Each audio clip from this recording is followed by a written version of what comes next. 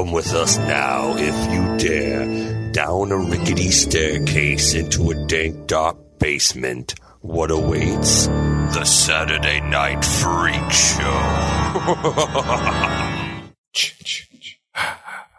Hey, thanks for listening to the Saturday Night Freak Show podcast. We're a movie review and talk show podcast that comes your way every Saturday, whether you're ready for it or not, in our quest for total world domination. Hey, you can help us out with that by going over to wherever you found us and hit that like or subscribe button. All of that stuff helps us get found by other like-minded folks like you who are into the same crazy stuff that we are. These are the Internet Radio Superstars. Holly. John. Michaela. And I'm Colin, and tonight we watched a movie that was chosen by... Michaela. Happy holidays, Michaela. Guys, happy holidays. Happy holidays. It is a high horror holiday. It is the high horror holiday show. What did we watch tonight? Well, the date we are recording this is Friday the 13th. Indeed. And Indeed it is. we don't get very many of those, so we got to celebrate them when we can. So Yes. we watched Friday the 13th, Part 6, Jason Lives. You went a different direction than I would have. Yeah, You picked a good movie. that's why you get your own pick, Sean. That's why you get your own pick. How many have we done? Well, we did part 8. That was yours.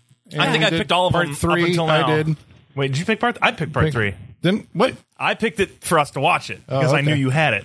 All right. I think I picked them all up until now. So what year was this one made 1986. and directed by?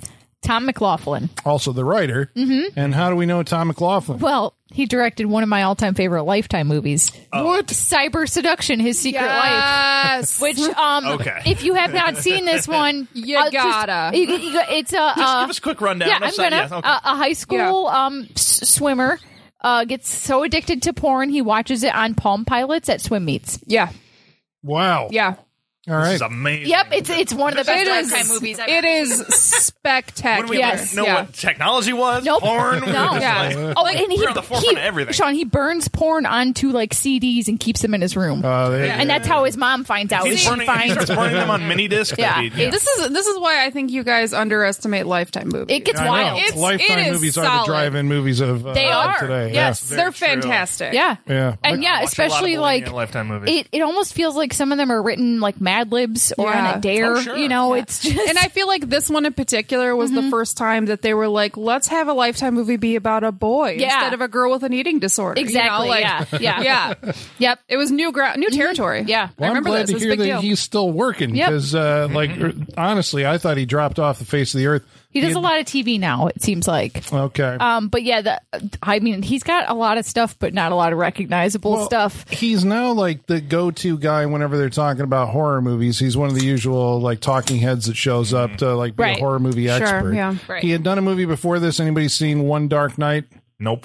It's Sounds a bunch of friends that are trapped in a mausoleum and goofy shit happens. I saw it. I didn't think it was all that, but that's what got him the job on this. And then he wanted to do his dream project, which was Date with an Angel, which he did, which I think I saw. Reading the premise, I was like, we might have to bring this to the freak show. An angel. It's exactly what it sounds Okay, like. there we go. A Date with an Angel? Yes. Oh, but there's so much more thing. She has like wings on the cover. Oh, yeah, like yeah. I saw it and I was I like, was instantly thinking like Nicolas Cage and Meg no, Ryan it's a in woman. City Like, of Angels. like, no, this is like she fell to earth and it's like a fish out of water, like Date with any. like Splash, but an angel? Yes, like I read the synopsis and was like, I can't read anymore because I need to save this for the freak show. It was Okay. my first Because I thought. think that was the thing that he did directly after Friday the 13th Part 6. So Yeah. it's like you feel like he wasn't really a horror guy, then kind of became typecast as a horror guy for the rest of his life. Right. He has a sequel idea for a Friday the 13th movie. Sure. Directly from this or from where it ended off? I think I'm not entirely sure if Jason's still under the water and it's frozen. It takes place in the snow because they want it to take place in the snow now. That's how we're going to do like another Friday the 13th. Can you imagine him breaking up from the ice? That'd be dope. Come be on, awesome. Considering what this movie is, and we'll get to all of that shit, give him another one. Let him do it. You start. That's how you cold open the movie, Sean. You have kids playing hockey on the ice. He brings up to the Yes. ice and kills all the fucking Yes. hockey players. Yes. And one of them daring to wear the goalie has his mask. Obviously. Obviously. Copyright 2021. It Saturday writes Night Freak itself, Show. goddammit. Why? Why? I know there's a fan film out there where it's in the winter, but I mean, it can't be as good as what we just said. Yeah. Damn it! I saw that fan film. I don't recall there being a. Yeah, I didn't see It's this so like, yeah. it's like it writes itself. You don't does. even have to It think does. about it. Like Yeah. Well, all right. So, I mean, what do we know? So about, well, this is the 6th movie, obviously, in the franchise. It kind of started getting long in the tooth.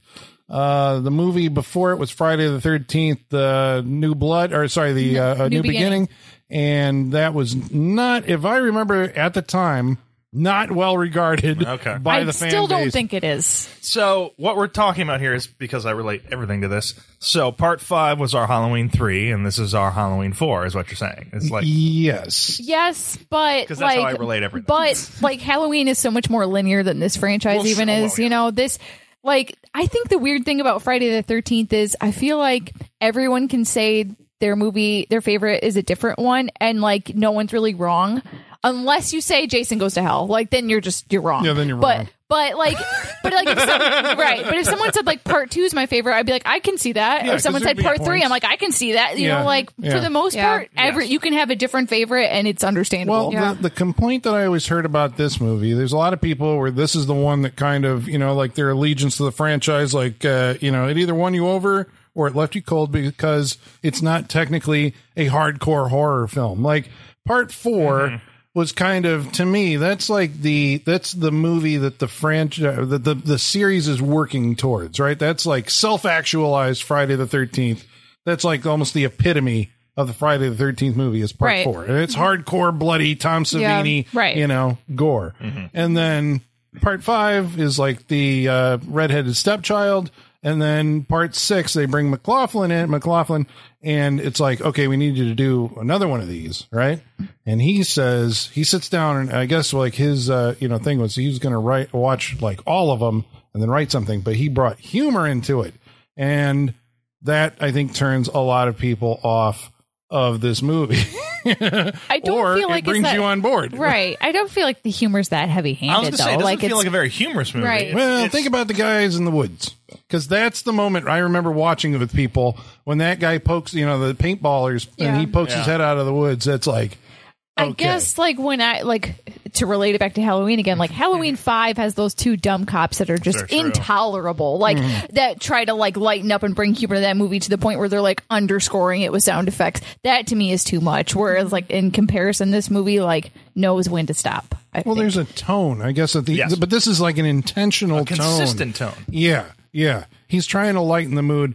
My impression is that Tom McLaughlin came into this and his sensibility is like, I'm going to make entertainment first. Like that's my primary goal, because I think like part of this might have been motivated by the fact that in 1986, when this was made, the ratings board was so hard. I'm like, this was the moment where they had slasher movies forever, and the Tom Savini gore was just like, okay, you know, you've crossed the line. And so they would just cut the shit out of these movies. So he knows going in that like, well, we can't make a really gory bloodbath. Yeah. It's all just going to get cut out of the movie. So it almost seems like his kill scenes aren't even written to be really brutal. Yeah. I even remember them being more brutal. I actually haven't watched this one in a little bit, but I remember them being more brutal. Like I in my head, I remember seeing more, like when Tony Goldwyn gets killed, or when she opens the car door and her friend's head falls out. I remember seeing a lot more of that before it fell out. And shit. Like I was sitting here thinking, like, did they crop this on the Blu-ray or something? Because I remember this scene. I know. I remember this movie much bloodier than it actually is. No, I can vouch for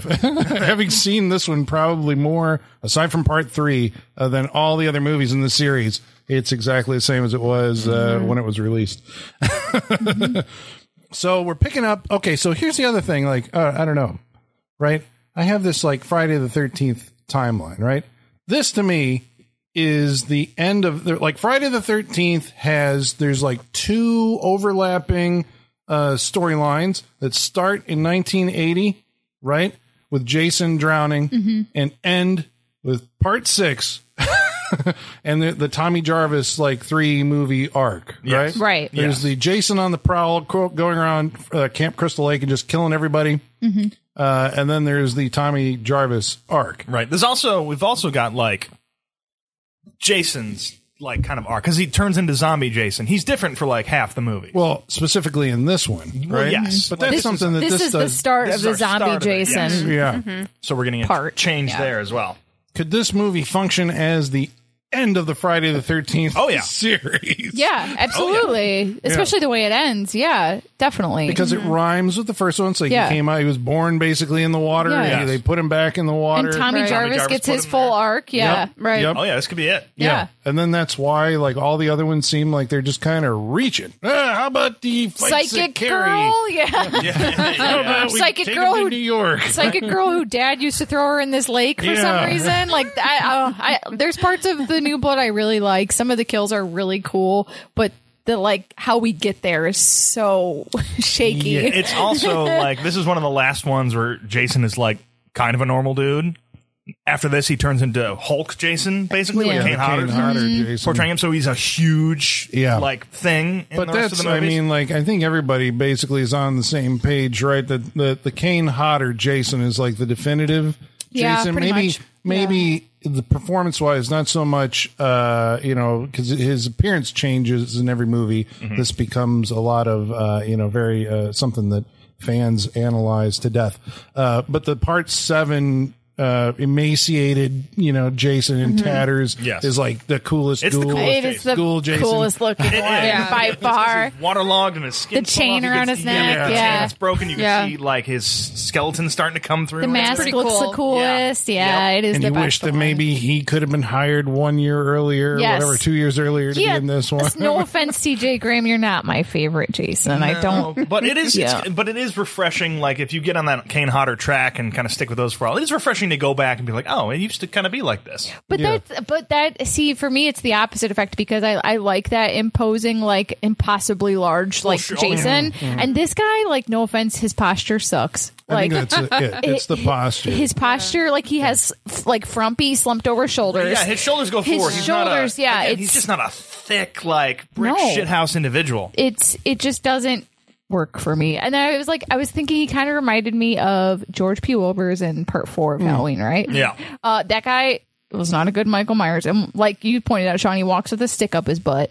And that's kind of how this guy walks too. Like he kind of walks like he's got a stick up his butt. He walks with a purpose. Like there's like the usually for the Friday the 13th movies they would just cast stuntmen to be Jason. Apparently in this one they had cast a guy and then they fired him. His name was Dan Bradley. I had it written down. You can still see his performance in the paintball scene. That is Dan Bradley. And then CJ Graham is in the rest of the movie. Yeah, and CJ Graham, if I remember, was like a restaurant manager. Yeah, but wasn't he like a former Marine? He was in the military, but at the time he was working as a restaurant manager. They had seen him like doing some kind of like nightclub act where he pretended to be Jason or something. This was like a split second decision because like the other guy was not working out for some reason.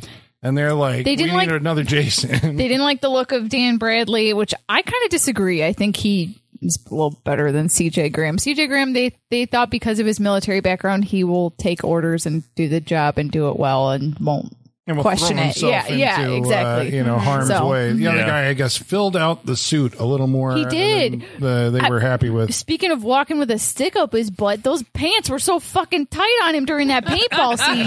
I was like, you could like that. Like his ass was eating those pants, man. I was like, Jesus. I know. Yeah, because it shows that one part. You're just like, huh. Yeah, you're like, damn, Jason's got a little booty. Yeah, doing his squats. Okay. Yeah. Well, I mean, I've never been brought back to life by electricity. I didn't know it did that. Yeah. Filled out those pants real well. But this is a cool thing. This is a cool way to start your movie off, right? I mean, like this has one of the most memorable openings to a Friday the 13th movie, the pre-credit opening. Feels, I think, like this. McLaughlin is trying to do like a universal horror movie, right? He said he was very inspired by Hammer films, Colin, and he wanted like a Hammer film intro. So doesn't it have that words. Feel? You got guys going into rolling fog. Yeah, a stormy night in a graveyard. Windy. Yeah, like an old timey graveyard with the iron fence. Hands down, the beginning of this movie is my favorite part of the movie. Yeah, it's fantastic. And Horshack from Welcome Back Kotter appears. Ooh, Mr. Kotter! Mr. Kotter! Yeah, so is that like the first part of like self-referential cast? Or not self-referential, but like aware casting? Is this movie, so I've heard like in years late, since it's been singled out as being like a forerunner of like a postmodern, self-aware horror movie that obviously Scream would later become. Right. Yeah. It's funny you should mention Scream, Colin, because Kevin Williamson said he was very heavily influenced by this movie and its self-aware nature, and he kept that in mind when he was writing Scream. And Tom McLaughlin was offered to direct Scream, and he said no. Oh, Wow. I mean, I think it worked out for And the that's best. when he met. And that's when he met Kevin Williamson. And Kevin Williamson was like, "I'm a huge fan of yours. I love Part 6." offered it because Kevin Williamson was like, "Hey, you should get the guy who did Friday the 13th." That I cannot confirm, but Oh I man, wouldn't where's be that surprised. alternate reality? Yeah. Where's our horror multiverse? Yeah. Well, it does have like, I mean, I guess that's the thing. This is the first Friday the 13th movie, and this kind of shows you where slasher movies were at. Obviously, we've been saying that, you know, slasher movies peaked in like 1981. Yes. And so this is many years on, and so this series is running on long in the tooth. And then little did they know that it would go for, you know, like another 6 years or whatever, or 10 years, you know.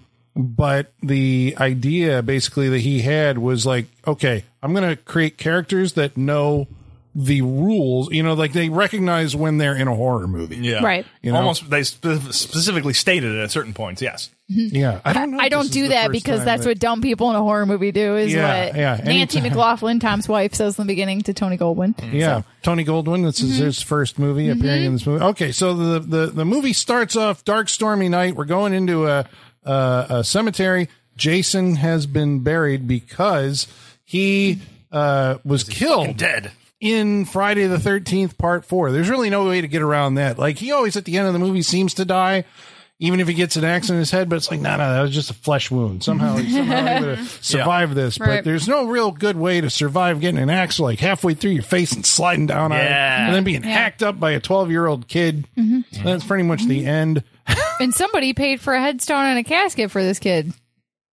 Okay, so because that... Somebody. Curious. Yeah. It's kind of interesting. If you look at Part 5, there is like a flashback scene where Corey Feldman, who played Tommy Jarvis in Part 4, goes to Jason's grave, and it's basically just like a board over the top of like a wooden, you know, headstone. This one, he's actually buried in an actual cemetery. But did you know? I'm sure you did, actually. How was this movie going to end originally in the script? Oh, yeah, there was going to be a scene where Jason's dad comes and like lays flowers at his grave, and it's like, so you were supposed to connect the dots that like that's who interned him and had paid for all that, which I'm glad they didn't. I would fucking hate that if that was the end of this movie. I don't want to know Jason. Elias Voorhees, it turns out, according to the script, because I know this because I had the novelization, which included that scene.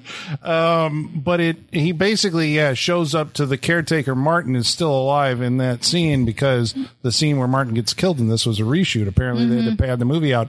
But he shows up and somehow knows, right? He's got cruel eyes, and he knows that his son's not in that grave, and looks at Martin, and then he looks out to the lake, and then that's basically where the movie ends. And apparently Paramount thought that this would force them to do a sequel, and so they told him, like, no, McLaughlin, you can't put Jason's dad in the movie because then we're going to have to do another one. For the Friday the 13th movies, we'll have to do another yeah, one. because I think It doesn't matter how you end it. There's going to be another one. What are you doing? Yeah, you are not the executive supposed to be in charge of this. yeah, but this is what's kind of ironic about now. It's like, well, every movie just keeps going and going and going and going. Now I want the executive who's like, I don't want to do it anymore. Yeah. Like, this is it. They were always like, we don't know how this one's going to do. If this one doesn't do well, we're not going to do another one next year.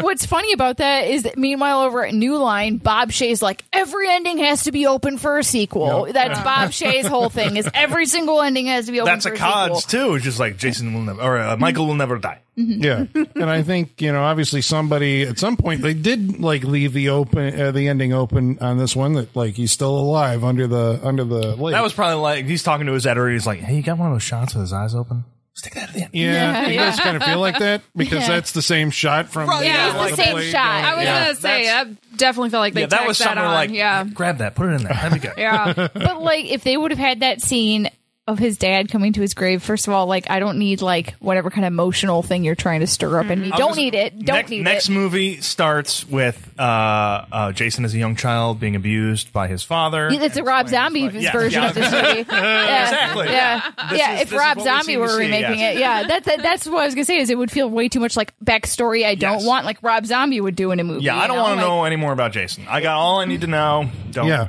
He's like Anakin. There is no dad, right? Right. Yeah. Just like Anakin. Yeah. But I think, this is the thing that I think we've talked about this off mic is the difference between like Michael Myers and Jason. It's like Jason is like he's a legend, Right. He's the idea of if you go in the woods, there's some spooky guy out there who's going to kill you. Where Michael Myers is like the home invader, right? It's like he's going to come into your house and kill you. Jason is don't participate in any sinful activity in public, basically. Like, don't go out. Don't have sex. Don't do drugs. And Jason's got like the woods. Like I'm pretty sure if you knew about it, like anywhere you are, just like don't go in the woods. Like Jason's out there. Like I never think Michael's in the woods. Stay out of the forest. Yeah. Yeah, and they do. Obviously, this is something that scholars have come up with who look at these movies. The idea that in the Friday the 13th movies, Jason's arrival is always pretty much to the movie, accompanied by like a thunderstorm, and the wind always picks up like he's a force of nature. He brings that with him. And they do that here. But you know what this one does that none of the other ones does is this is a movie that takes place at a summer camp that actually has kids at it. Which I love because it ups the stakes so much more. Yeah. However, it doesn't really mean anything in the end because no kids fucking die. Damn. And they cheap out on it and it makes me so mad. This is a family film, damn it. One kid. Is it? Like, you couldn't kill one kid. Like, you couldn't kill one. Like, you put a little asshole kid in there and you're like, he's going to get it. Yes, a little, like the kid in Teen Witch or Near Dark, that one little kid with a punchable face is a real asshole. Yeah, and you kill that kid. Exactly. I was kind of surprised that they did, I guess I was surprised then that they did it. Obviously, the Halloween 2018, actually, I think, like, doesn't Michael Myers almost kill a kid in a... No, he kills Lumpy. He breaks Lumpy's neck. Doesn't he go after a kid in a crib at one point? He looks in on the crib but then keeps going. But he kills the kid in the car at the beginning of it. But they have the idea that, like, kids are legitimately in peril, which I think, like, in Friday the 13th Part 6, I think at the time that obviously was a concern that, like, you're going to put kids in a movie with a serial killer running around, but they do a scene where he's leaning over the bed. Well, this is what I was going to say. I actually think Jason is afraid of children. And I think he's looking at it going like, what the fuck are you? Like, that's why he's leaning over the bed. He's like, what is this? That's not what I got from that scene at all. I hated that they were shoving religion into this. I was like, really? So she's saying a prayer so he's going to spare her life? I hate this. Yeah, this is the 1980s. They would have been, what? That's what you do. Because I have no reason to think Jason would behave that way in that situation. I think it was circumstantial. Yeah, I don't think it was his decision not to. I think he was about to, and it was like circumstance that he heard the sound and he left. I just wanted him to like poke her in the head. Like, I don't think he was choosing not to. I think it was like the circumstance, like, right. Yeah, then he heard a car door or something, or somebody showed up. Yeah. Yes. The movie has, like, in that ode to, as we're saying, like, either Hammer films or like the Universal horror movies, this is the movie that officially changes Jason into a Hollywood movie monster. Because he's brought back to life by lightning. It's a Frankenstein story. Which we get, like, the in-joke of Karloff's General Something. Yes. Yeah, general merchandise. Man, there's a lot of in-jokes that he throws into this. A lot of, like... Carpenter, Garris, Baker. Yep. Cunningham Road. Cunningham Road. Yep. Yeah. Because I think, like, Tom McLaughlin, if I'm not mistaken, is also, like, a musician, right? And so is Mick Garris. And I believe those two guys are buddies. Mick Garris being the, now film or what does he do? Like a podcast. Yeah.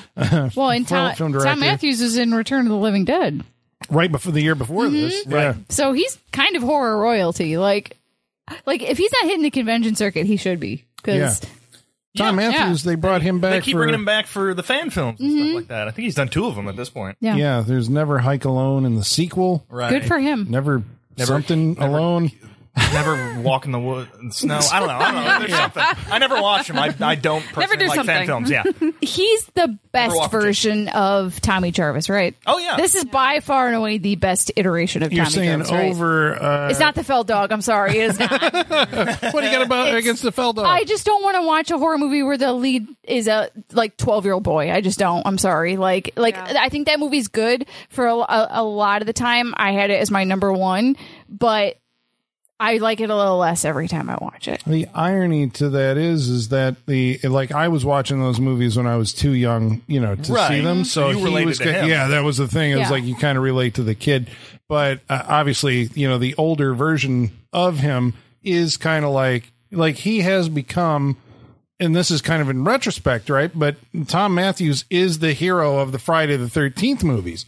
Yeah. The way you have Nancy from from Nightmare on Elm Street, or Laurie from I actually think he's more of a Loomis. Yeah. He's a Loomis. He knows the situation. He knows the score. He knows how to solve the situation. He's the Loomis, I think. There needs to be we're not going to get a movie for a while. Who knows? I mean, he should come back in an official capacity. It's funny you say that, Sean, because Corey Feldman.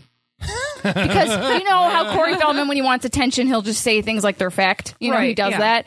He said literally last week that the rights issues has been settled, which is not true. Not true. And he said that he has been approached to do a Tommy Jarvis versus Jason movie. Which what did we just fucking watch? We've already had it, dude. We've had our Tommy Jarvis versus Jason movie. Corey Feldman has seen it. And, but I'm sorry, if they are going to do a Halloween 2018 situation with Friday the 13th, they're going to get Tom Matthews back, not you. Yeah. They're not going to go Corey Feldman for that. They're going to go Tom Matthews. But yeah, this was it was going around all the horror sites last week, and I was like, oh, Corey Feldman wants attention again, huh? He wants a job. Yeah, he's just saying shit. Yeah. If you say it. Yeah. Yeah. It's funny how everyone in the horror industry after 2018 wants that formula to trickle down to them now. Oh yeah, I bet they're all pitching that too. Well, we could do this and I could come back, and it's the new one. Who's the best Jarvis? I mean, obviously not the guy in 5. Well, Tom Matthews is the guy that they keep bringing back for the Friday the 13th video game. You're talking about the lawsuit. For those of you who don't know, the reason you haven't had a Friday the 13th movie in since when was the last? 2009. 2009. Bloody Disgusting just posted as of today. It has been 12 years and 6 months since our last Friday. Wow, we're coming up on it. At some point, somebody's going to lose the rights. But yeah, it's because Victor Miller, the guy who wrote the original script, is he owns somehow the character of Jason and maybe Mom. It's messy and I don't understand it, and it's been going on for years in court. Years. The first movie that identifies Pamela Voorhees is Part 4. Is it? Her name's on a headstone that they drive by, but they never mention her name prior to that. So after being brought back to life by a bolt of lightning, because of course these guys dig him up, Jason comes back as a zombie. This is the first movie. It does a lot of radical things for the series, but it makes Jason the main character in his own movie. Yeah. Right? Yeah. Which you really hadn't had before, because before this, you always saw his boots or his, his shoulder coming into and then they usually save the reveal of the mask wearing Jason for the last 20-minute, final confrontation.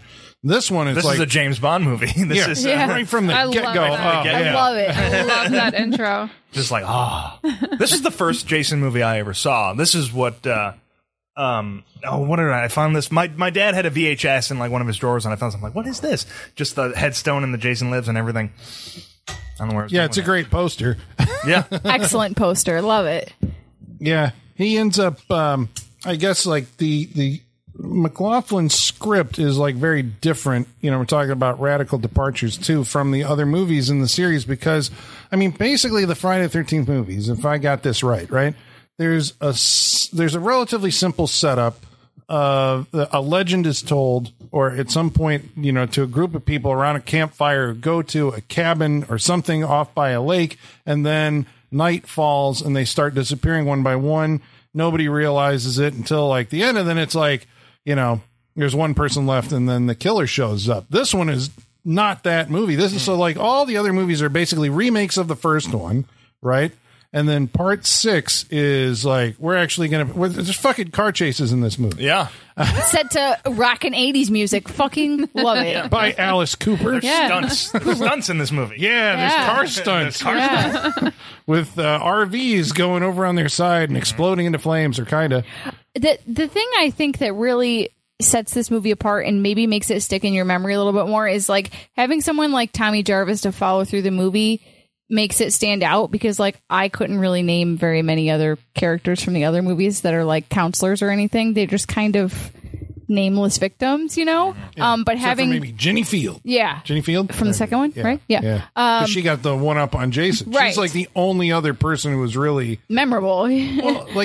she's memorable because she was a foil for him in a way that was like, okay, you can't get past this. She's got a psychology student or whatever. Right. But following someone who's like, not this shit again, I've already been through this once and now I got to put an end to it, makes it, I don't want to say easier to navigate, but it does make it like you're a little more emotionally connected to the movie, Yeah, and they keep throwing, I guess the plot engine is then just going to keep throwing adversity in his way because it's like he brings Jason back to life and he's like, I got to stop him. And they're like, well, that's the movie, right? It's him chasing Jason. So immediately, I think within like the first 10 minutes, he's taken off the playing field because he runs into, I guess what you would do. He goes to get help from the sheriff, and the sheriff is like, "You're that kid from the psychiatry, from the loony bin." I mean, the sheriff's doing the right thing. Like, it makes sense what he's doing. He's just like, all right, Jason's dead. We know this. Yeah. We are not in a supernatural world, so obviously he's not coming back. a little aggro in the way he handles he definitely it. is.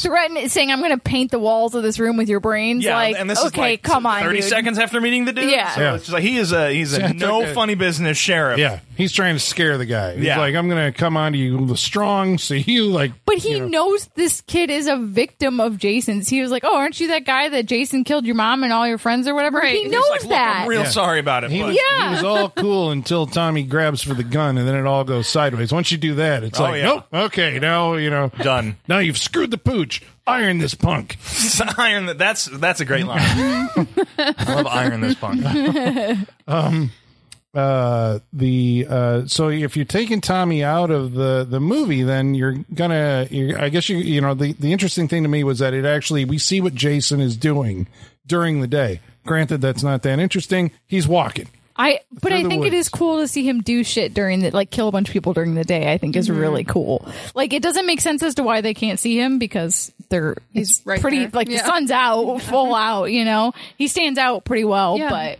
Yeah, big dude, hockey mask, whatever. But I like the way that they do explain his accoutrement, right? That he gets the gloves. Oh, the see, gloves from I Tommy. don't like this get up. No? No, because he looks like a cable guy. Like the utility belt and the gloves and the shirt tucked into the pants. He looks like he's going to come work on the power lines by my house. Seriously, this entire movie, I kept thinking he looks like one of our maintenance guys at work. Yeah, okay, maybe I do understand how you couldn't see him because from a distance you'd be like, that's a fucking maintenance dude, Right. If you don't see the mask and you just see the outfit from a distance, you're like, oh, it's ComEd coming to fix some shit, But he gets all those weapons from those dudes. It's kind of cool He gets about it, little right? arrows to throw and shit. Mm-hmm. Yeah, because we're always like, well, when is he going to use those arrows or what? I'm surprised he didn't get a paint gun at some point, but killed somebody by throwing a paint gun through their head or whatever. And the nice shiny machete. Never been partial to the shiny machete. Don't like the that was like a Patrick Bateman fucking machete. yeah, brand new. It's like bought it right out of the store. Like a shiny That's machete. what attracted him to it. Well, he makes it unshiny. I think that's the point. Oh, yeah. Yeah. So the other B plot then is we do have counselors that are introduced. These counselors seem to have stuff to actually do in this movie. I mean, I suppose in the other ones they're kind of like milling around while they're waiting for something, and Right, then they're always waiting partying for the kids or trying to put together the camp before everyone shows up and all that It's stuff. always before the camp opens, whereas this is opening day of the camp. Why is this Yeah. camp still open? Money, I guess. Yeah, but that's the I thing. guess. This is like something that the movie did that was never addressed again, but this one actually goes and says that they changed the name of the town Right. and the county apparently Right. from Crystal Lake to Forest Green. This actually kind of makes sense. It was like that was okay, we had this week, in 1981, which that's what I'm saying, right? That Friday the 13th 80 takes place, well, he drowns in 57, then in 80 that's when the murders happened. 1 year later, Jason goes on a killing spree for like a week that ends in part 4. Okay. So a week, of mayhem where week. I don't know how many Real bad people week, died. yeah. We changed the name of Camp Crystal Spirit Lake. Week. His it is like Spirit Week because he has a different outfit for every fucking day. it's like Because his outfit evolves a lot in that week. Yeah. Yeah, it does. Yeah. Yeah, and the He goes from timeline- overalls, plaid shirt, bag on your head to full on mask and button down. It is Spirit Week. Every day it's a different Jason. Yeah, because then we figure that it was supposedly 5 years after Part 4 was when A New Blood took place, and this is 1 year after that. So if Tommy Jarvis was, 12 in Part 4? Yeah, so we're going with he's like 18, 19 in this Tom movie. Matthews looks a little old for 18 or 19, but I can believe that his relationship with the way they're Aged written him. are like 18-year-olds, right? Because Sure. the Sheriff Garris has a daughter, Megan, who she takes a liking to Tommy, and so this creates a kind of a frisson. I'm using a lot of French words tonight. Sorry, where basically like been doing Duolingo on the side or something, Colin. Do we need to get sponsored by them? yeah, Duolingo. So Is this your segue into an ad right now? and ad break now. So what he's in jail, and we're like, well, how's he going to get out of jail? There is that scene where the cops actually take him out, and Tommy's like, I'm going to lead him to the cemetery, and we're going to see that Jason's actually buried. But it turns out that he's been covered over in the night. That scene gave me another of my favorite like cop lines. You said the one earlier when Where you iron this pump? Iron this one. one's like hit the noise in the cherries. hit the noise in the cherries. That was my second favorite. That one was that's good. always been one of my favorites from this as well. What was Tom McLaughlin listening to when he like? This is how does he think this is how cops talk, or is this like it's like these are cops pretending to be like a bigger deal than they are? I mean, And I feel like I could see Bill Shatner saying that shit on TJ Hooker or Yeah, something, okay. you know? Yeah. Like, Well, I think these cops like their job. Yeah. And I think that's it. So Sheriff Garris is a big fan of TJ Hooker, and so he's using that lingo whenever they're Yeah. talking around with each other. Yeah, he watches Chips, I could TV. see Chips saying Yeah. stuff like There that you too. Yeah. So Martin, the caretaker, has, of course, taken it upon himself to cover the grave. Naturally, he doesn't want to lose his job. He earned that job, Colin. He's got a high school damn diploma. high school graduate. Yeah, And he got this wonders job, and I earned why it. people would dig up Jason, and then looks at us. Some people got to I'm sorry, why wouldn't they? Even like beloved celebrities, their graves are kind of overrun with visitors. You know what I'm saying? yeah. Like Jim Morrison's grave. like Jim Morrison's grave, in yeah. France is like a graffiti site. You know, Yeah. so Yeah, they're usually defaced in some kind of way, which is weird that Jason's is such pristine. Exactly. Even in part 5, they are digging up his grave. Ed Gein's headstone has been stolen so many times they don't replace it anymore. You know, like that's exactly what would happen. I would totally go steal a Jason Voorhees headstone if it was just chilling out in a cemetery. Are you One kidding like me? this small? Yeah. You Yeah, grab that thing and go. Oh, yeah, that's going in the garage. Well, vandals, all of you. Holly's just judging us in the corner. Just like, Is anyone gonna mourn it, Holly? Is anyone gonna mourn Jason Voorhees' headstone being gone? the city, Well, in the 'cause they have novelization, to- his dad would apparently. Yeah, you're right, because Yeah. you're like, well, the city would have to keep paying for it. But yeah, I suppose it Yeah. was his dad. It was actually... he spent hours picking that headstone out. I bet. So much so that he just put Jason Voorhees, nothing else on it. Just that.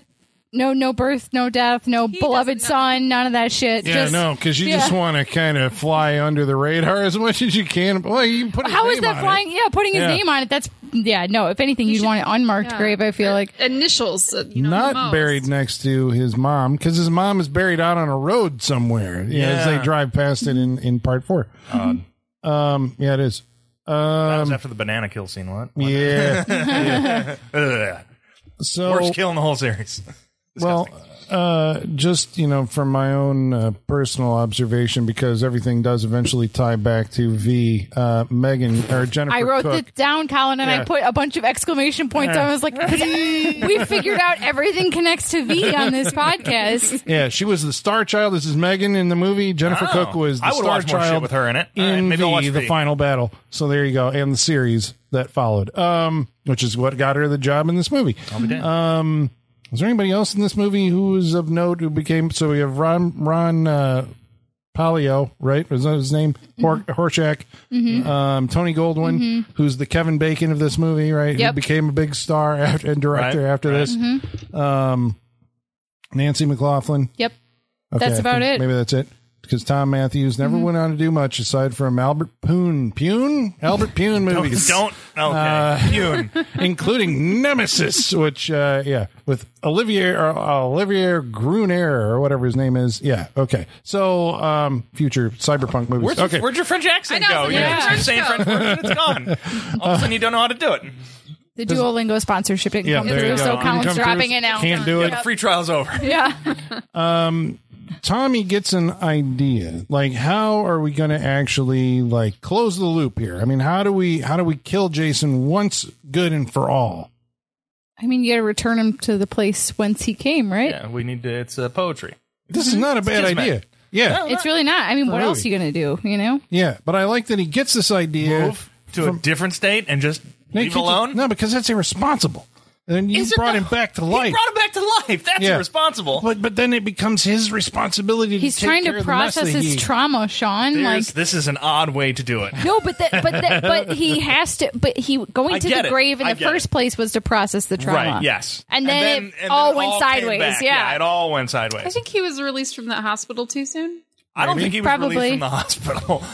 Yeah, I think they all just broke out. because he's in a halfway house, right? In part 5, and then it seems like at the end of that one, it's like, man, you're going back to like the big house. Oh yeah. But somehow a year later, you're out.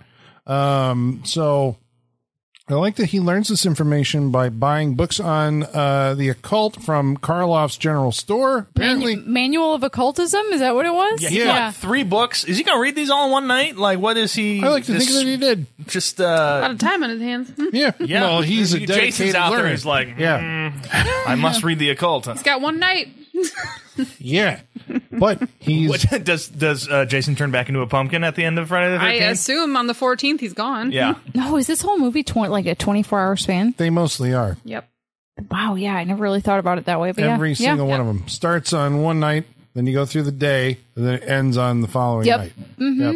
Which is why I think 2, 3, and 4 are about a week when you add all that up. That is crazy. I never really thought about it that way, but that But I makes think sense. Friday yeah. the 13th comes multiple times in that week, which is what kind of makes it weird. Yeah. Yeah.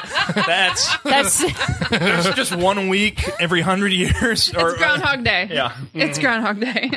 1 month for every one it's of Groundhog those Friday Day, the but he 13th gets a somehow. new outfit every day because it's Spirit Week. That's right. So the kills in this movie are downplayed as far as the gore is concerned, although there is like a pretty bloody, he punches Horshack's heart out at the very beginning of the movie. What's the best kill in the movie?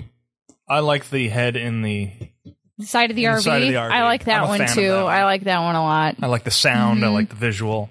I like that one. I think that's probably my That whole favorite thing too. is that whole sequence is pretty fun. I think with Court and her from where they start to where they end. I think it's the pretty sex good. scene where they're clothed because there's no nudity in this movie. Damn. That's right, the only one on the franchise without any. Okay, but let's be honest. When they say no nudity, they really mean no boobs because there's never Yes. dong in these movies. So don't act like you're covering up dudes all of a sudden because exactly. you never showed them in the first place. So Go see Zola. Holly, you got a favorite kill in the movie? You know, I think the Horseshack one is my favorite. I think because it's classic, it's the gory one. I think that one's my favorite. And he's punching hard because he gets his hand through a loose coat Yeah. in the back. Yeah. You know what I mean? yeah. the 3 executives playing paintball being decapitated in one swipe is pretty good too. Yeah. I That like would've that been- one. It would have been good if we saw it. Yes. So that they would've had been better. They had a shot of like the heads falling and rolling, but I guess it just looked really fake and not good. so they cut it out. I've seen the outtakes around that Blu-ray set that Shout Factory What put would have been out. cool is if, because the nerd guy shows up behind him, like if he just showed up looking at them and saw them 3 standing there and just sees their heads roll off and fall down to reveal Jason, that would have been cool. Like Yeah. that's a better version. I of think that that's scene, what they were trying Yeah, for. but it just didn't look No, good. because it was on his sword was on the machete was on a track. It just it didn't look Yeah. very convincing. I think the aftermath of some of the kills looks better than the actual I kills. like the guy getting bent in half and the sheriff gets that bent in one's half. good. good. That is a good one. That is a good one. But like the guy who gets his head just like squeezed until it pops, basically, the detail of like all the snot coming out of his nose was disgusting. That was really gross. I never noticed that until now. And then gross. the Sissy, the counselor that gets her head twisted off, like her neck stump is really gross. Yeah, you know, like I like her eyes roll back up. Yeah. Yeah, the aftermath is very good in this. And I think all those scenes were truncated. I think there was a They lot more. are. I noticed in this they're edited around. Like when the cop gets bent in half. I remember There was more seeing struggling a lot and all more. that. Yeah. Well, because you've probably seen on the various Blu-rays that have come out since they, extra deleted scenes do show more to that. they show a lot of them in Crystal Lake Memories too. They'll do like side by sides in that documentary and show like what they wanted to do and what actually ended up happening. So. Yeah, the 5-hour documentary, 8 hours. 8-hour documentary hosted by the Feldster. The Feld dog narrates the whole thing. It is a really good documentary, It is though. It is so thorough. It's based on a book by a guy named Peter Brackey, who is now basically the de facto Historian of Friday the 13th. Yeah. Anything you ever want to know about any of these movies is in that documentary. And like, it's really cool as the movies go on, especially the Nightmare on Elm Street has one similar too called Never Sleep Again. I think that one's 5 hours. Where like the later you go in the movies, the less famous the people get, but the more they're just like, hey, they told me I was going to kill by Jason. I said, sign me the fuck up. Like they're so excited to like be a part of the franchise that they don't even care what the movie is. That would be me. Mm-hmm. That would be me. That's you get to a certain point, you're just like, oh, I don't care what this movie But is. it's- I get killed by Jason. I'm in. But in both of those documentaries, it's interesting though, because in the first one, everyone's talking about what it's like to work with Johnny Depp or what it's like to work with Kevin Bacon, even though neither of them are in either of the documentaries. And then later on, as you go, it's more just like these nobodies that are just like, yeah, it sounded cool, so I did it. Like it's just interesting to see how that changes over time. Yes. Yeah, there's in this movie, I guess like at the end of it, like McLaughlin is kind of employing like kind of cool like visual ideas. The idea that like not only are we going to try and put Jason in the lake again, but if you're going to do it, you're going to light the lake on fire. You're going to have Jason on fire as like in the ring of fire in like the middle of a lake. This is all like really cool looking and kind of like ups the excitement level of like what's going on here. Because I mean, like I said, there is a chase scene in a car that happens in this movie as he's trying to keep the momentum of the movie going. Yes. Right? Which is, I mean, again, this is like a total 180 from what this series was doing prior to this. It's refreshing. Yeah, did it work? So. I guess is the question. I think so. Yeah. I think we all love the how these movies work and how they go. But it's nice to see somebody like do something a little different. He's not going completely crazy, but he's doing something a little different. He's adding elements to it we really haven't seen before, which is nice. Including the Alice Cooper music. Love it. As a longtime Alice Cooper fan, this was the movie. Colin made us go through, I think, 6 songs on Rock Band of Alice Cooper one night when we were down here. Yeah. But see, this is the thing. Like, Alice Cooper had kind of like not left the business or retired. He did his career was on a downslide. He was doing solo albums that nobody cared about. He was in a Italian movie called Monster Dog, which I think we've talked about. It's never actually showed up on the Saturday Night Freak Show.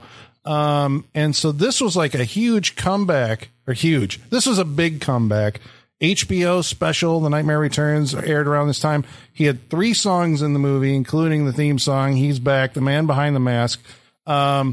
There was one song though. The album is Constrictor, which basically has Teenage Frankenstein and He's Back, The Man Behind the Mask. There was the chase scene song, Hard Rock Summer, was unavailable for years as poor Colin waited to try and get a good copy of this song, and it's on the Life and Crimes of Alice Cooper box set. So there you go. If you've been looking for this song, that's how you can find it. See, we live in an age now where like you can get all these soundtrack albums where they put all these songs out from Waxwork Records or whatever, but like you couldn't get this shit for years. The Felony song in the RV, like that was like, where are you going to find that other than in the movie?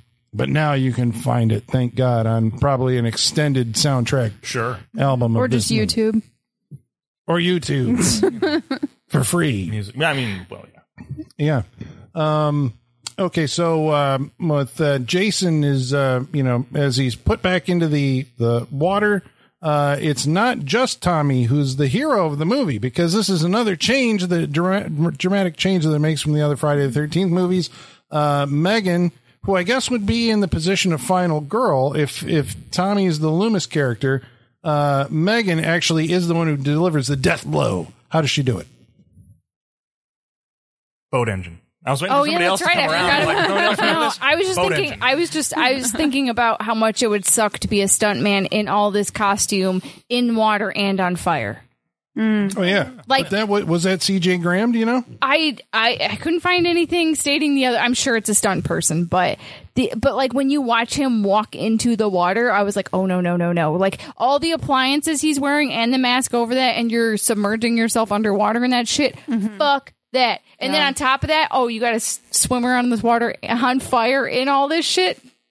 So are you like me then rough. that you watch, like, because I always wonder, like when he came out of the water to attack Tommy at the end, his head makeup, I'm always going like, is it bulging because there's water logged inside probably, that I'm thing? sure. You know, the foam, latex or foam rubber or whatever is absorbing water, and then, yeah, I don't know. I'm sure whoever was in that smelled like that water for weeks because, I'm sure it's that's, seeping into lake the water. I'm The sure most it's disgusting of water. seeping into the that makeup's not airtight, so I'm sure it's getting in it and getting underneath it. Yeah, I'm sure he had a know? nice night that night, getting out of that and going home and taking everything off. Ugh. Yeah, and then being on fire on top of being that on too. fire. So At least he's Yeah, warm. but it is expressive. I mean, it's a really cool. I don't, because you wonder, like, well, where'd the idea to set like a ring of fire? keep him trapped, right? Yeah. That's what it is, But right? that's like an inspired idea, right? Like that's not the first place I don't think that you'd go, right. you know, because you're like, well, we got to put like a rock around his neck and we'll drown him. Clearly, Tommy got it from the Manual of Occultism, right? Yeah. Yes, obviously. Right. Well, just to drown him back there. But the ring of fire, I think, like you're saying, it is to keep him there, but it's like an inspired visual Right. choice, you know? It's Right. like really kind of cool. I'm just saying, in the world of the movie, I think he got that idea from the book he was Yeah, it's like reading. a salt circle. Yeah, for sure. Fire. Yeah. Maybe. So this movie, I guess,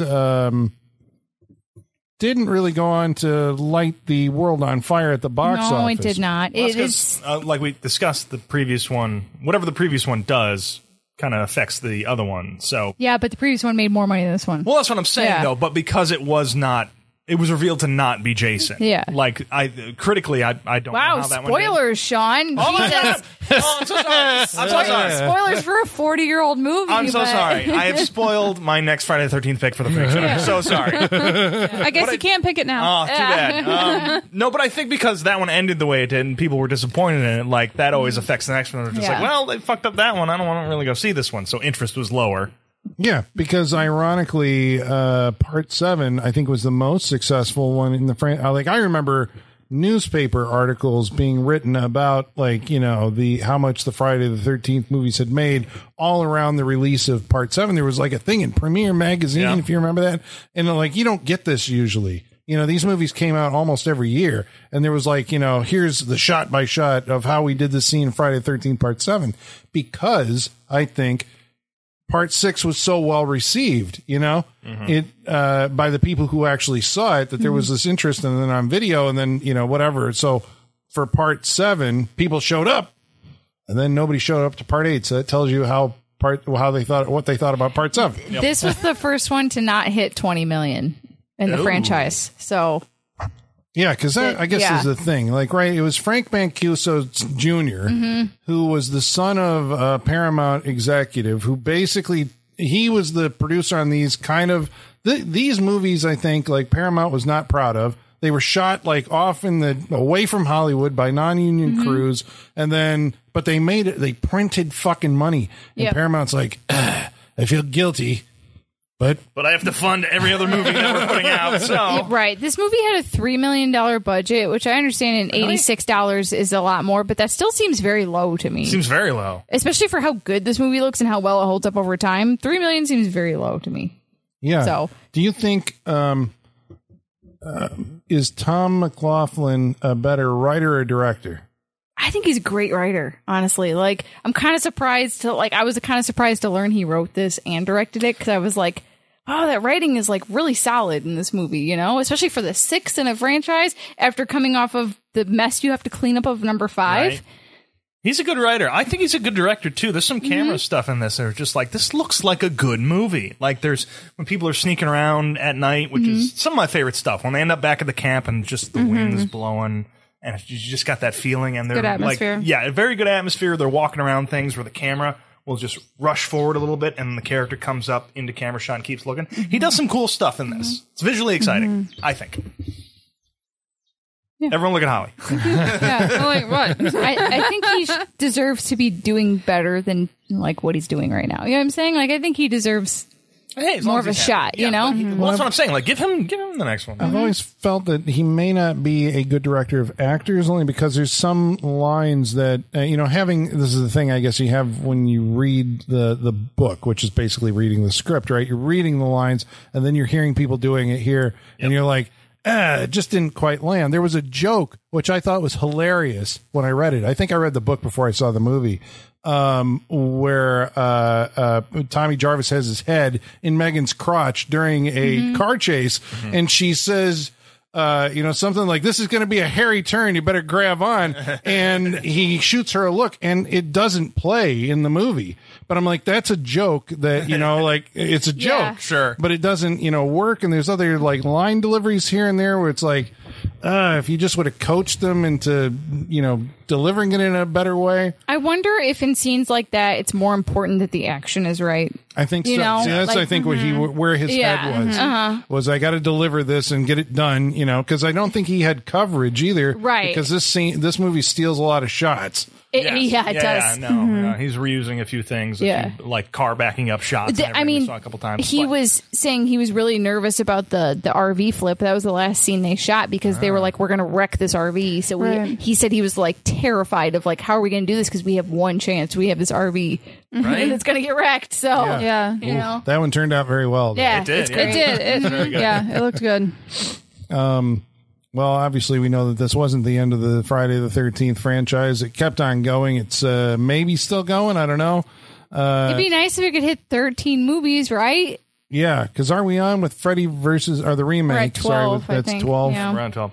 I have a question regarding the end of this movie. Now, I know it's a Jason movie and you can't think about it too much, but they've just gone through this entire thing with Jason. They have him. He is chained to the bottom of a lake. Why is he still there? Like, if you think about how much they're going to have to explain about counselors and sheriffs and why everybody is he dying. in the next movie? Right. Like, Yeah. wouldn't be like, hey, the guy who did everything, he's in that lake right there, chained to the bottom. Yeah. Wouldn't somebody go get him? Or just be No, like, I think the let's thought do is whatever. like, Oh, he's there. Okay. we well, can't contain him any better than he's already contained. Excuse me. Jesus. But wouldn't you want to, like... But if cops came Well, in... like, cop logic. Like, he would not be left there. Right. They're Yeah. just like, all right, well, let's get the body out of there. And Right. Stuff like that. It's just like... This movie stops existing as soon as it's over. Yeah. You know what I mean? It's like kind of weird. that it adds kind of a, you know, like a, I guess a mythological, or kind of adds to that legend, because I've actually seen, there's some like real life lake where some They guys, put him down there, didn't they? Put I saw Jason that. up. It's in Minnesota. It's in Minnesota. Yeah. Yeah. You know, where That's it great. kind of the idea of Jason on the, you know, chained to the rock is like another part of the popular culture. You know, if you've seen these series, it's like, he's still down there. You know, at one point he say came he's out, still he's like there. Cthulhu waiting to surface. They put one where just his head sticks up just a little bit so you can see some of the mask in the lake. You're like, well, what's that? Yeah. I think Vincent Gustaferino, if I'm saying his name right, been in You gotta a say lot that of more Italian. Yeah. Get your accents back out, Yeah. Colin. He's been in a You lot gotta of start the Duolingo course for Italian. right, now. yeah. Hand movements, hand Vincent movements. Gustaferino. Holly, teach him. He's the deputy Rick Cologne. He is also in this Never Hike Alone fan film with Tom Matthews. Interesting. And he's gone on to obviously do like a bunch of, like, you know, if he's in the mob movies, you know, he shows up in. But I think they've done 2 of them now. I think, right? You said there's like Never Hike Alone and the sequel. So, you know, hey, it's good to know that the folks it's just ironic that it's the folks from this movie are carrying the like. This is where fans are like, no, this is actually still part of the myth or the legend of Jason. Right. This would be the one where we branch off from. Like we do if we start doing that, we would start here, branch off from this, and start a new series. Which I'd be fine. Right. As much as I don't want every horror franchise to copy Halloween 2018, I don't want them all to do that. It makes sense to have Tommy Jarvis has already done it once. Let's have him keep doing it. It makes sense for him to be the Loomis and for him to, like, if nothing else, have a cameo where he, like, I don't do that anymore. If nothing else, to have that kind of scene, right? You know? Being called back to action. Like, I don't do that anymore. Yeah, exactly. And then he just says, here, use this, and tosses the manual of occultism at them, and then he's out of the movie. You know? Here, this helps. That'd be a great callback. He's like, what? I'm old. I dealt with it. I put my demons to rest. No, you dug him up. You got to deal with them. Good luck. We know this because I think some version of this is out there now. Like, not the Jason, but like I think that story. Yeah. Recently. Yeah. Looking at you, Netflix. So there you go. There it is. All right. Well, so he's in the lake. He's in the lake where he forever shall be buried and never come back again. Yeah, I like that. Yep. idea. No psychic girl will ever wake him up from his sleep. He's never going to go to space and all this other stuff forever at the bottom of the lake. Yep. I know, it's a nice fitting fucking end to the story. It's a nice thing for the legend of Jason. Wrapped up in a bow. All right. Well, I guess that means that we're going to go around the room and tell you whether or not you should watch this movie, or whether we recommend it, or what we thought of it. You've already seen it. Everybody's seen this movie, right? There's no first-timers to this. I don't think so. But to do that, or before that, we're going to have to read some of your mail. And in order to do that, we're going to have to summon our mailman, and his name is Igor. Bring us the mail. Masters, the mail. I've got the mail. So many letters. Our followers are rising. Why, thank you, Igor. Do you think he was trained up at the bottom of a lake at one point in time? He's definitely waterlogged. Yeah. Yeah, again, the leakiness. Igor. The leakiness. Yeah. Well, we want to remind you how you can take part in this interactive portion of our show. All you got to do is go over to Facebook. Facebook.com/Saturday Night Freak Show. Or Twitter. @SatFreakShow. Or you can email us. SaturdayNightFreakShow@yahoo.com. Or follow along on Instagram and leave us a comment for about tonight's movie, which is Friday the 13th, Part 6, Jason Lives.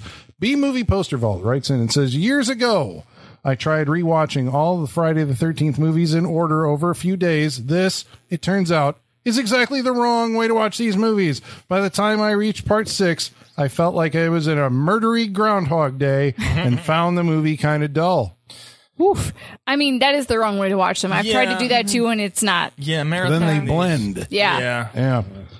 DJ Dogman Fish says, I want a new cut of this film featuring dialogue from the 1931 Frankenstein mixed with the Three Stooges shorts. I'd be down for that. That's funny. Someone on YouTube, I'm sure, can do it. I'm going to say, that's cool. Adam Kaler says, Jason Lives. The one where Jason dresses like a telephone pole repairman. Yes. He must have seen Lucinda Dickey in Ninja 3, The Domination, and thought, that's the job for me. There you go. Yes. For success. What do you think Jason keeps in his belt pockets? Arrows, eyeballs. Maggots. Lots of maggots. Maggots to snack on. Yeah. I think he's a maggot snacker. Yeah. Maggot snacker. Oh, that's a gross phrase. Maggot snacker. Does Copyright Jason 2021 Saturday Night Freak Show. Maggot snacker. Yeah. Travis Legler says, holy fuck, it's about goddamn time. Part 7 is my favorite because it was the first movie I believe Jason was pissed off and full of rage and looked the best. This one is my second favorite in the series. Good story, good acting, and a good song by Alice Cooper. I love a lot of the humor in the movie. I would say if it had the gore in it, Part 7, along with Part 6, are the textbooks examples of a good, fun Friday movie. Fuck me. Running. I can't wait for this episode. I hope it lives up to your expectations. Yeah. But I think that goes back to what I was saying about, like, there's really not a wrong favorite to have unless you say Jason goes to hell. As long as it's one of the first 6. Yeah. As long as he's sticking there. No, I could understand when people like Part 7. I get it. Okay. Yeah. I can understand get it. people liking Part 8. Part 8 too, I understand too. literally, Jason X and Jason Goes to Hell are the only two I would not understand if you were like, those are my favorite. That's true. Yeah. Otherwise, any other one, if you say it's your favorite, I'm like, I get it. Yeah, that's fine. I won't argue with on that. But yeah, those two are just like. Whereas with other franchises like A Nightmare on Elm Street or Halloween, no, there is definitive good and bad. Like, there is like, if you say certain ones are your favorite, you're wrong. You know what I'm saying? All right. Well, Michael Whitaker says, I only watched this recently, and after years of seeing these movies sporadically and out of order, I was a little surprised to discover that the big secret to Jason's immortality was a lightning strike. I guess at this point, the franchise was pretty much off the rails. I mean, you can thank Part 5 for that if that's what you think, you know? Yeah, it was off the rails. Yeah. This is an attempt to, like, do something different with Bring it back. Put it Yeah. back on the rails. This is the start of the rails. Yeah. Yeah. Nick Siebel says this one is one of the better entries of the Friday the 13th series. Tommy Jarvis versus Jason in the middle of a fiery lake was epic. It had one of the best kills ever, the sheriff getting bent over backwards. Who could forget the camp kids? That was always awesome to finally see kids at the campground. If you haven't seen the fan film yet, Never Hike Alone, it's awesome and free on YouTube. Tom Matthews reprises his role as Tommy Jarvis. All right. Maybe I'll watch check it. them out. Yeah, I was going to say, Maybe I'm not I a will. fan of fan films, but I'm not usually either. Maybe I'll but- check them out. But I think it's Never Hike in the Snow is the second one. That's the second one. You're right. Yeah, that's the 40-minute one or something. Oh, I think geez. All right. first Never, one's I'm not like watching 20 that or one. something. No, I can't. 40 minutes? What are you doing? I could be wrong, but it's longer than the first. Gee, all right. Nelson Nascimento says Part 6 is one of the better entries in the franchise, but perhaps also the pinnacle as the franchise takes a dive from here for me. I like to think of this as one of the unofficial. I like to think of this one as the unofficial official end. Some recent fan films, Never Hike Alone, are better than what came after this one. There you go. Okay. Ed Snyder says this is my favorite Friday the 13th film and the one that's a total blast to watch with friends. Tom McLaughlin really made a fun horror film with a ton of goth influences and classical horror nods sprinkled throughout. Look forward to hearing you guys talk about it. Well, thank you. Hell yeah. Owen Johnson says, from this point on, Jason is basically an unstoppable force, and I love it. Zombie Jason.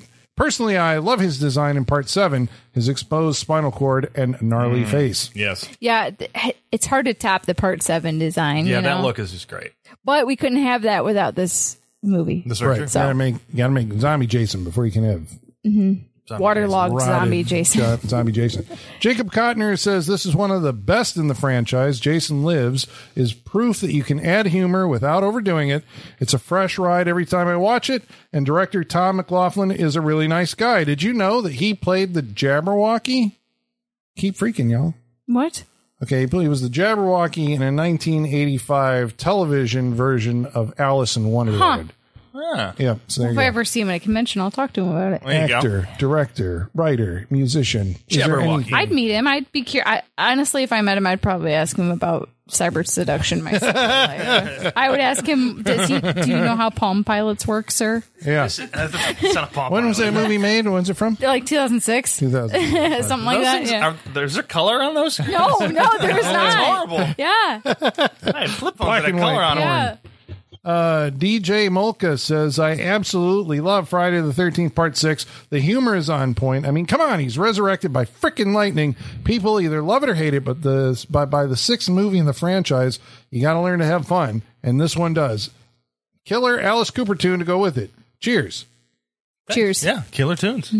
RD64109 says it's one of my favorites. The question is, if they were to remake this movie, who could you see play Tommy now? Ooh, Yeah, that's have we a ever good thought about that? Who question. would be like the new Tommy? Because we'd have to do it at some point, I guess. See, that's what I'm saying. Don't remake it. It's Tom Matthews. It's like yeah, Laurie I agree. Strode Yeah. and Stick with Ripley, Tom Matthews. you know. Yeah, I He's the agree. guy. But you know they would. But I think they should bring back the character if we continue to go on with this series. Yeah. But so we Then gotta, they would. Yeah, you're right.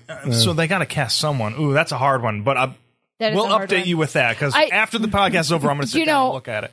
Not that I would want it, but I could see Jared Padalecki wanting it and coming no. for it because he can't keep away from these like Right. 2000s horror movies. So I could see him coming for it, And but I now don't he think he'd has be history cast. with the franchise. Yeah, so you I could see him trying for it, but I don't think he's the choice. They're like, aren't you Walker, Texas Ranger? Get the fuck out of here. It's just Walker. It's just Walker. Walker. It's just Oh, Walker. I'm sorry. Just too cool for. Is he a Texas Ranger though? I mean, maybe, but the show's just called He is. Walker, and in the commercials, they all just refer to him as Walker. Walker. Yeah. So Walker. Hey, Texas Ranger. it's one of those, like I said, it's one of those shows where like they don't have any money, so like when it's nighttime, it's just black behind them. Like there's like a big sheet or something is what it looks like. It's real bad. I'd like to think there's a rights issue where they can only have Walker, and Texas Ranger is just like somebody owns the Texas Ranger Right, part of that. right. And it's like, we can't do it. I'm sorry. He's just Walker. Well, Mike Welch says, I've read the novelization to this movie, nice. and I did a book report on it in high school. Nice. That's kind of cool. I wonder, yeah, that's pretty I wonder great. what the teacher thought of that. Yeah, what kind of grade did you get? Yeah. I did a report on Voltaire. I did Friday the 13th, part 6. Yeah. Jason Lives by Simon Hawke. There you go. You want to look it up. It actually does give backstory for Jason as a kid.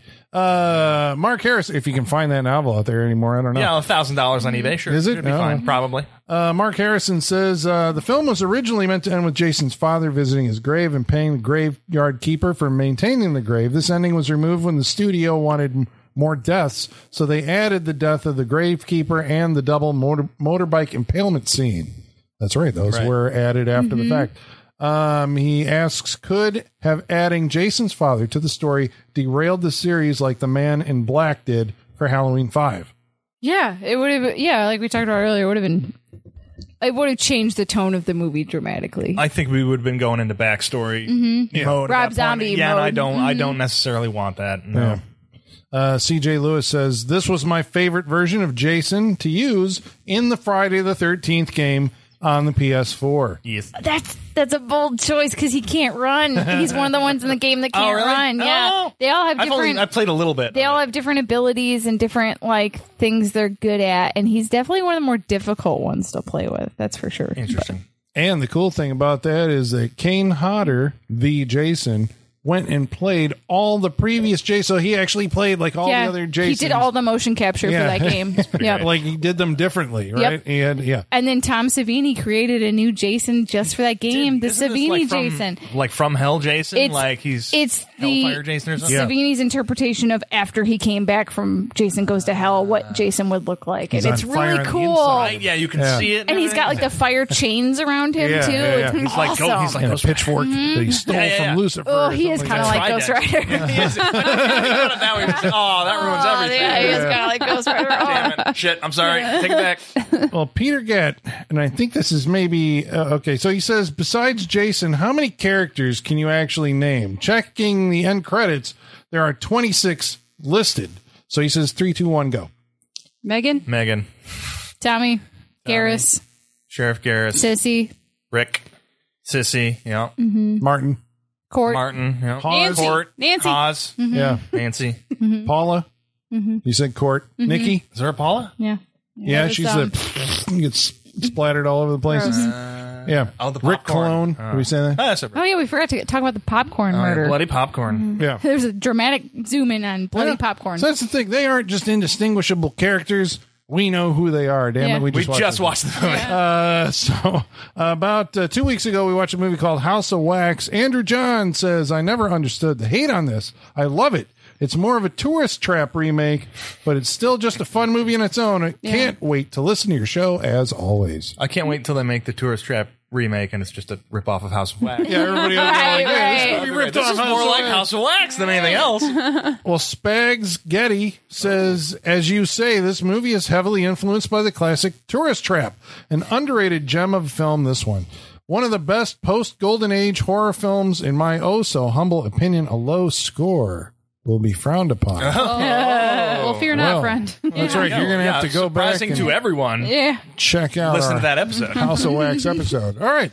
So thank you again, everybody. Thank Each you and very every much. one of Yeah. you for It's a writing full in. mailbag. I know, Yeah. because it's Friday the 13th, part 6, Jason Lives. So we're going to go around the table, tell you what we thought of the movie, starting with Sean, I'm going to go first tonight. Friday the 13th, part 6. First Jason movie I ever saw, I believe. And I love this movie. I've loved it ever since I first watched it. There's a lot, like we've been talking about, like Michaela said, we're not going to blame anybody for, except for two, what you pick as your favorite Jason movie, because like Halloween, all that stuff, you pretty much, you can pick your own flavor at this point. You get something different with each one. But this one I like a lot. It is more, it feels like a lean, mean Jason. I don't know if that makes sense, but there's a lot of elements in the movie that are really great. The atmosphere is fantastic in this movie. It really does feel like, it feels like a cold night in the woods, which has always been like scary to me. And to be at a campground and stuff like that, that works on me. I think Jason's good. I mean, it's not the best Jason, but I think especially like how he looked when he got out of the grave, when he's just standing there staring at Tommy and it starts to rain and everything. And they have like the unmasking scene first. Yeah. Right? Right. It's good. They do a lot of good stuff with this character. I like all the other characters. I like Megan. I like Tommy. I like the sheriff. Like, I think it's a fun movie and everyone's doing good. I always enjoy this movie. It is probably I'll say right now it's my favorite of the series, but that'll switch. There's other good stuff in other ones. But yeah, how could you not recommend this movie? Like, I understand it not being your favorite, but to say this is not a good movie or I don't like this, I don't know how you could get to that point, but yeah, I think this is a great movie. One of the best of the Friday the 13th. I say we give McLaughlin another one and see what he can do. So yeah, I definitely recommend Jason Lives. Holly. Yeah, there's some elements about this movie that I don't care for. Like, I really don't like the humor in this. It does not work for me. And I think one of our listeners said that it kind of drags. It was kind of dull in some parts. And I agree with that. I think it is dull in some parts. But that being said, like, Sean was saying, the atmosphere is fantastic. It's an entertaining movie. It's enjoyable to watch. I do miss the gore. I want more gore in my Friday the 13th movies. So that is a giant downfall in my opinion. But again, it's still a fun movie. It's a good time. It's definitely not the worst. I like this movie. I have fun with it. So I'm going to recommend it for sure. Good music as well. Yeah, good music. Rockin' sound. Yeah. There's some good stuff in this. So yeah, I'm going to recommend it. It's fun. It's a good time. It might be slightly disappointing in some parts, but I'm going to forgive it. So yeah, recommend. Colin, what did you think? Well, I think like Sean, I think this was my first Friday the 13th movie. Obviously, I had, wanted to see these films. I know I was aware of part 5, but I couldn't go see it. I was too young. And the novelization came out. Somehow my parents were okay with me buying a book of a movie. Well, at least he's reading. At least he's reading. Even I do that with my kid. I'm like, well, at least he's reading something. Yeah. Like, it'll help. So it was like, well, I'm reading a Friday the 13th movie, then you're waiting for the movie. So there's that kind of, your expectations are shaped by, there's a lot of, even when I watch it now, I know why people are doing the thing. The novelization smooths out all the connections, and you're like, oh, that's because they were thinking this at the time, and that kind of thing. But just based on what we're presented in this movie, I think it's a weird place to be in recommending it, because you're like, well, is it the best Friday the 13th movie? Or the movie that epitomizes what Friday the 13th is. I don't think it is like the quintessential Friday the 13th movie, right? I mean, I'm obsessed with at least the first 4 of them. Part 3 is the one that I think I've seen probably the most next to this one. Part 1, every time I watch it now, I'm like, that's a solid movie, like a really good thriller, and well recommended. 2 is solid too, but it's like either 1 or 2. You don't need both of them. Yeah. And then, and 3 I like a lot, because like that seems to be like all the pieces are working together. But 4 is really like the Friday the 13th movie, even though it's not necessarily the best movie, if that makes any sense. This is the best movie. And I think, this is the movie that you can recommend to people who don't like horror movies, right? Somebody who's not really into that kind of stuff, it's like, no. If we watch this movie, you're going to have fun. This movie, that is the primary goal of this movie, is to entertain, to be a fun movie.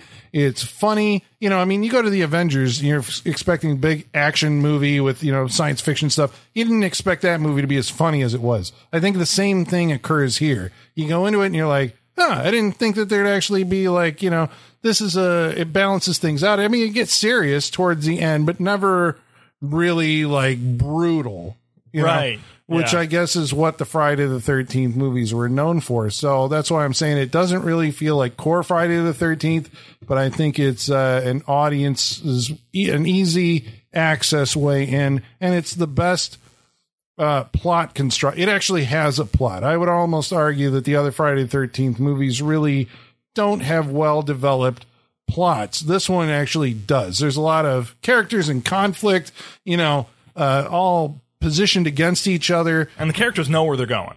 Yeah, and it has like like this is a trajectory that we're going on. It gives us this forward momentum.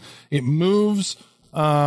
Yeah, I mean, I think McLaughlin is celebrated now, because he made this one movie, But I'm like, yeah, you made the best Friday the 13th movie. One. Yeah. I guess I hadn't really thought of it as like the capper on the storyline, right? I mean, because it is the end of the Tommy Jarvis story, which spanned 3 movies, and then there's also like Jason's Reign of Terror, which spans about 3 movies. They overlap, and then you kind of have this nice 6 movie. That's the Friday the 13th story, and then after that, it really is like, well, I like what he looks like in part 7. But man, that movie he goes to Manhattan sucks, in part 8. And I like bits and pieces of those movies, but they really do kind of suck. You like, iconography so much, Yes. and Kane Hodder, in them. But I think Friday the 13th, the storyline is 1 through 6, and this has a nice rhyming ending for the saga. So yeah, I mean, I absolutely recommended. 4 stars. Sean, or you did. Michaela, what do you? I mean, I'll go again. I love it. It's a good movie. Maybe like a year or 2 ago, loyal listener of the podcast, Sean Roger, had asked me like, "Oh, what's your like ranking for the entire franchise?" And at that point in time, I said part 4 was my favorite, and he said part 6 was his favorite, and that kind of made me reevaluate. So I went back and watched them, and you know what, Sean, you were right. Part 6 is better than part 4, and I think that like whenever speaking on behalf of all Seans, I'll just say thank you. Yeah, like I'll take that credit. You're just gonna hear that part that Sean, you were right, and you're gonna that's all I heard, really. that. Yeah, just like, and I part 4, like I think revisiting it, you forget how much downtime is just like the fell dog playing with masks and shit, and I'm like, I'm not here for that. Like, let's get to the killing. You know what I'm saying? Mm-hmm. So this movie is the shortest runtime of any movie in the franchise at 1 hour and 26 minutes. Love that. Let's get in. Let's get out. Lean and mean, and let's go. Yeah. Love it. I think that, like I said before, having a central character to follow that is like a Loomis and Tommy Jarvis really helps this movie a lot. And I don't want every franchise to get the Halloween 2018 treatment, but it makes sense for this franchise to do it because they've already done it once. So why not do it again? Mm-hmm. I would love to see Tom Matthews get cast again. If we have to recast him, I don't know, because like, if we're going in real time, like how we are with 2018 and Halloween 2018 jumping forward, it should just be Tom Matthews. It shouldn't be a younger person, Yeah. And I don't really want to see Tommy Jarvis consistently at like 20 years old. I don't really want that. No. This movie, I wish it was a little gorier. I respect the fact that there's no nudity in it. I respect that it took chances. I respect that it knew what people liked, but also was like, I'm going to give you something new on top of that. Mm-hmm. And for me, it all works. I love it. I think it's weird. I think people maybe who aren't familiar with this franchise, when you say that the 6th installment is your favorite, probably sounds kind of insane. Mm-hmm. But with how chaotic this universe is, like I said, anyone could be your favorite, and as long as it's not Goes to Hell or Jason X, it makes sense. Right. If those 2 are your favorite, you better be ready to go to bat and justify it, because those are not Friday the 13th movies. So you got to see it. If you haven't seen it already, why have you waited 35 years to watch it? Yeah. Go watch it. I hope everyone from this movie hits up the convention circuit. Love to meet you and ask questions. You gotta watch it. I mean, especially if it's a Friday the 13th, this should be towards the top of what you're gonna watch to celebrate the high holiday. So for sure, definitely recommend part 6. There it is. If you do all go to the conventions, we're going to start slipping the script for the continuation of this to all these characters. Why not? Let's do it. Yeah.